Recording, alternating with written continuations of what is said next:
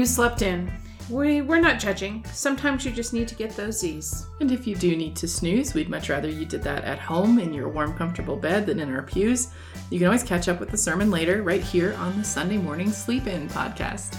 You'll still miss out on some things we think are pretty important, like intergenerational community and the support and encouragement that brings, inspiring music, children saying funny things at children's time, and we won't be able to give you any cookies, but we'll give you what we can. I'm Kris Marshall. And I'm Susan Foster. And we are United Methodist pastors in Reno, Nevada. We're not theological experts or homiletical harbingers of a new age. We're your average pastors helping our congregations think through life's big questions every week. We started this podcast so if you're away from home or working or the snow kept you in, or maybe just sleeping in, you can keep up with some of the ideas floating around the church. Each episode is a conversational version of a sermon one of us gave on Sunday. So whatever day it is when you're listening to this, we just ask that you would keep an open heart and an open mind. And we're serious about that open mind and open heart. We don't really care if you agree with everything we say or not. In fact, we encourage you to question, to disagree, and to figure out what you think. But our sincere hope is that you will experience the mysterious, loving force in the world we know as God moving in your life as you consider this. So Christ the King Sunday. Christ the King! Woo! It's the last Sunday of the year. Right. I always talk about it as the New Year's Eve. Yeah, it's New Year's Eve. For the Christian church, which means it usually happens in November. Right. So Advent 1 is the beginning of the Christian year. It's right before Christmas. And then Christ the King is the end. So this was Christ the King Sunday sermon. And the scripture is this song that a guy named Zachariah sings. Mm-hmm. I will not sing it to you, and you're welcome. Yeah. But actually, Kris has a pretty good voice. Zachariah. You don't want me singing it. Zachariah sings a song about how great God is, that God came to set people free and help us to understand the power of salvation in our lives, and fulfills all of God's promises and delivers us from tough times and helps us to understand mercy and faithfulness and all the things. And then he starts singing to his child. And he says that his child is the prophet of the highest and will go ahead of the Savior to prepare the way and will present the offering of salvation to people, the forgiveness of their sins, and all of these wonderful things about how this child will bring light into the world. Mm-hmm. And it's great. Yeah. And then we return to the story that it's placed in. This is the scripture we're coming to today. I want to go back a little bit farther in our own lives, though, because in November, Susan and I both took some vacation. Yes. And we went to our favorite place in the whole world. Well, one of them, yeah. One of our favorite places in the whole world. We went to Disneyland. Yep. And we took my husband and my stepdaughter with us. Mm-hmm. And I like that it's really Susan and I went to Disneyland and they got to come along too. They would say it differently, but that's how we view it. They would probably say that differently, but that's really what happened. So Emmy had never been to Disneyland before. She's 8. And we were sort of waiting until she was old enough to handle it, knowing that 8-year-old's still going to get tired in the middle of the day and all those things, and trying to figure out how to do that. But we went to Disneyland, and Emmy is fearless. Yeah. At the very beginning of everything, she really just wanted to go on the roller coasters.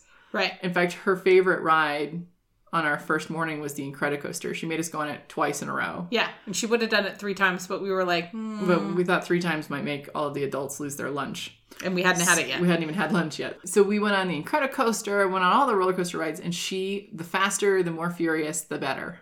Right. She loved them. And then one of my dear friends came to hang out with us, who has season passes with her 2 kids. Mm-hmm. And we would go up to a ride and say, do you want to ride this one? And her little girl would say, I'm too little. I'm too scared. And we'd say, okay, let's go find one that you want to ride. And so we'd go up to the next one. We'd say, do you want to ride this one? And she'd say, I'm too little. I'm too scared. And then we'd go up to the next one. And we would do this for a while until we found one that she wasn't too little or too scared to ride. Well, Emmy got to be the big kid and got to hold her hand and comfort her. And all of that was fun for a minute. Mm-hmm. But then Emmy discovered it was actually more fun to say, I'm too little and I'm too scared. And so it got to the point where Emmy did not want to go on any of the scary rides. Emmy wanted to go on all the little kid rides. And even the boat rides were scary to her. Oh, yeah. Like, It's a Small World. We had to convince the kid to get on It's a Small World because she was convinced she was going to drown. Now, It's a Small World is creepy in its own way. It has its scary moments. However, it has its moments, but it's not the water. It's been there forever. It's never drowned anybody as far as I can tell. I mean, we could probably touch the bottom from the boat. Yeah, it's like that moment in Jane the Virgin where she falls in the pool and somebody jumps in afterwards to help her not drown. And they said, I didn't know if you could swim. And she goes, but I can stand, right? Yeah, I'm too little, I'm too scared sort of became her mantra. And it took us a few days to get her back on the scary ones again. It took us a lot of convincing if she'd gone on a scary one that she thought was too scary to try it out again. And then she would love it. Right. She would remember that she really wasn't too little or too scared to do this. The stories that we tell ourselves about who we are have a way of either enhancing or limiting who we can become. This is not the truth. I mean, how many times do we meet people who don't see themselves and aren't telling a story about themselves? That's true. That's true. Nobody will listen to me. Nobody will care what I think. Nobody cares about me. And it's like, well, the more you tell yourself that, the more you're cutting yourself off from the people who do care about you, from the people who do listen to you, from the ways that you do have influence in the world. The number of times I've heard people say some version of I'm too little, I'm too scared. Oh. It's so easy to get overwhelmed by all the things that are going on in the world. Mm-hmm. And it's almost a way that we give ourselves a way out. Oh, yeah. An escape, an armor, a barrier. It's a mask. It's a mask. I'm too little, I'm too scared, and so I don't have to. Mm-hmm. I don't have to try. I don't have to do anything. So Zechariah, who sings this song about how great God is and how faithful God is and how great his son will be, is a priest in the temple. Right. And he's married to a woman named Elizabeth, and they're both getting older. And it's his turn to go into kind of this sacred space within the temple that they don't go into very often. And when he goes in expecting it will be as normal. A routine visit. But when he goes in, an angel of the Lord appears. And Zechariah is terrified because I think sometimes pastors and other people fall into the trap of thinking this is routine. And then God shows up in a different way and it can be a little unexpected and a little scary. So God shows up in this unexpected way and says, Zechariah, by the way, you're going to have a baby. And Zechariah says, I'm too little, I'm too scared. Actually, what he really says is my wife is too old, which is a much more dangerous thing to say than I'm too little, I'm too scared. But he says, I'm too little, I'm too scared. And the angel of the Lord, who had delivered this message to countless couples throughout Scripture, who all said, are you sure? I think was sick of hearing that.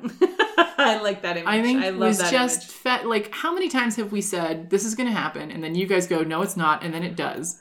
You're the person, Mr. Priest, who's supposed to be telling these stories, and you don't believe them? What's going on with you? And so instead of saying, do not be afraid, the Lord your God is with you, and all this stuff, he just says, you know what, Zechariah, sit down and shut up for a while. You need to take a little break, because you need to see what God can actually do. So Zechariah is unable to speak for the next 9 months. Right. I love this story. I think there are many, many women who are pregnant or have been pregnant who would love it if their husbands could shut up for the whole 9 months. It's like the opposite of mansplaining. Oh, yeah. Exactly. It's angel-splaining. Yeah, it's angel-splaining. So Zechariah has to take a seat for the next 9 months. And when the baby is born, he's been given instructions that the baby should be named John. And so he tells Elizabeth this. By the way, I think my favorite part of the story is the unwritten part, which is that at some point, Zechariah had to come out of this room in the temple and explain to people what had happened. And most of the people he was explaining it to were not literate, which means it must have been the best version of charades ever. Even the charades with Elizabeth must have been amazing. Oh, man. So he comes out, he writes down the name John, and he says, our kid's going to be named John. Elizabeth says, fine. Baby's born. Everybody looks at Elizabeth, says, what's the baby name? She says, John. They said, there's no Johns in your family. We'll name him Zechariah. And she says, that's what his dad says. So they turn to Zechariah and say, what's this child's name? And he says, his name is John. And it's the first thing he can speak. Yeah. And then, of course, he's so surprised that he can speak, that he bursts out in this song about God's faithfulness and salvation coming to every person and his son being a part of this work. And so this man who had said, I'm too little, I'm too scared, sees what God can actually do with people who might actually be little and scared. Right. And decides to tell his son a different story. Yeah. I mean, that's the powerful thing, right? He decides to tell John, you will do great things. You will be a great man. You will have important work and you will bring light into the world, which is the exact opposite of I'm too little, I'm too scared.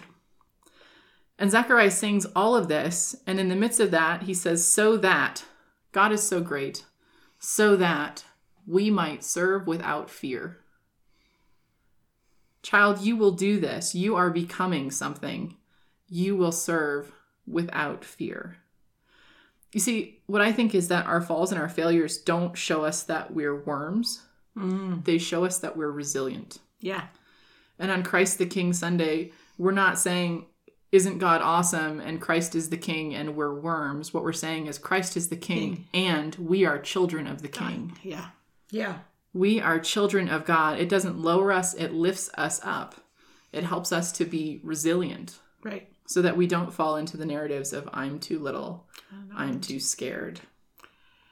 We are children of the King so that we might serve without fear. Yeah.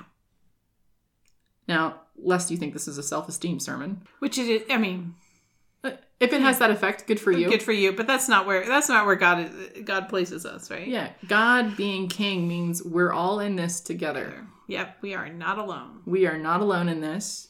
We don't have to have it all figured out on our own. Nope. That when we are feeling little and feeling scared, we can take confidence, but we can also rely on each other. That other people are also children of the King. So as soon as you start to think that, you got something on somebody else, check that impulse. Check that impulse, yeah. Because they're not little or scared either, Right. And pay attention to the stories that you tell yourself about who you are and about who the people around you are. Before you start to get frustrated with people, before you start to get dismissive of people. Yeah, before you begin to do the other thing. You know, they're other, so they don't matter. Just pay attention. Pay attention to the narratives that you're telling yourself about who they are and how you are limiting how you can build the kingdom of God together. Christ is King, and that's good news for us. That's not good news because we are powerless. It's good news because it makes us powerful. Yeah. So may you be powerful. Amen. Well, thanks for listening to this Sunday Morning Sleep-In podcast. If you have questions for us or stories that relate to what we've been talking about, perhaps you have a moment that helps, you can relate to this idea of the story you're telling, shoot us an email at sundaymorningsleepin@gmail.com or find us on our website at Sunday Morning Sleep-In, or just reach out to us. The theme music you're hearing is Take Me Higher by Jazzer. The scripture for this sermon was Luke 1, 68-79. We'll post a link to that on the website as well. It's traditional at the end of a worship service for the priest to deliver a blessing to the congregation. A few wise words that make you just a little bit holier, but child, you are a child of the King. Amen. You are a pretty, pretty princess. Whoever you are, you don't need my words to give you anything.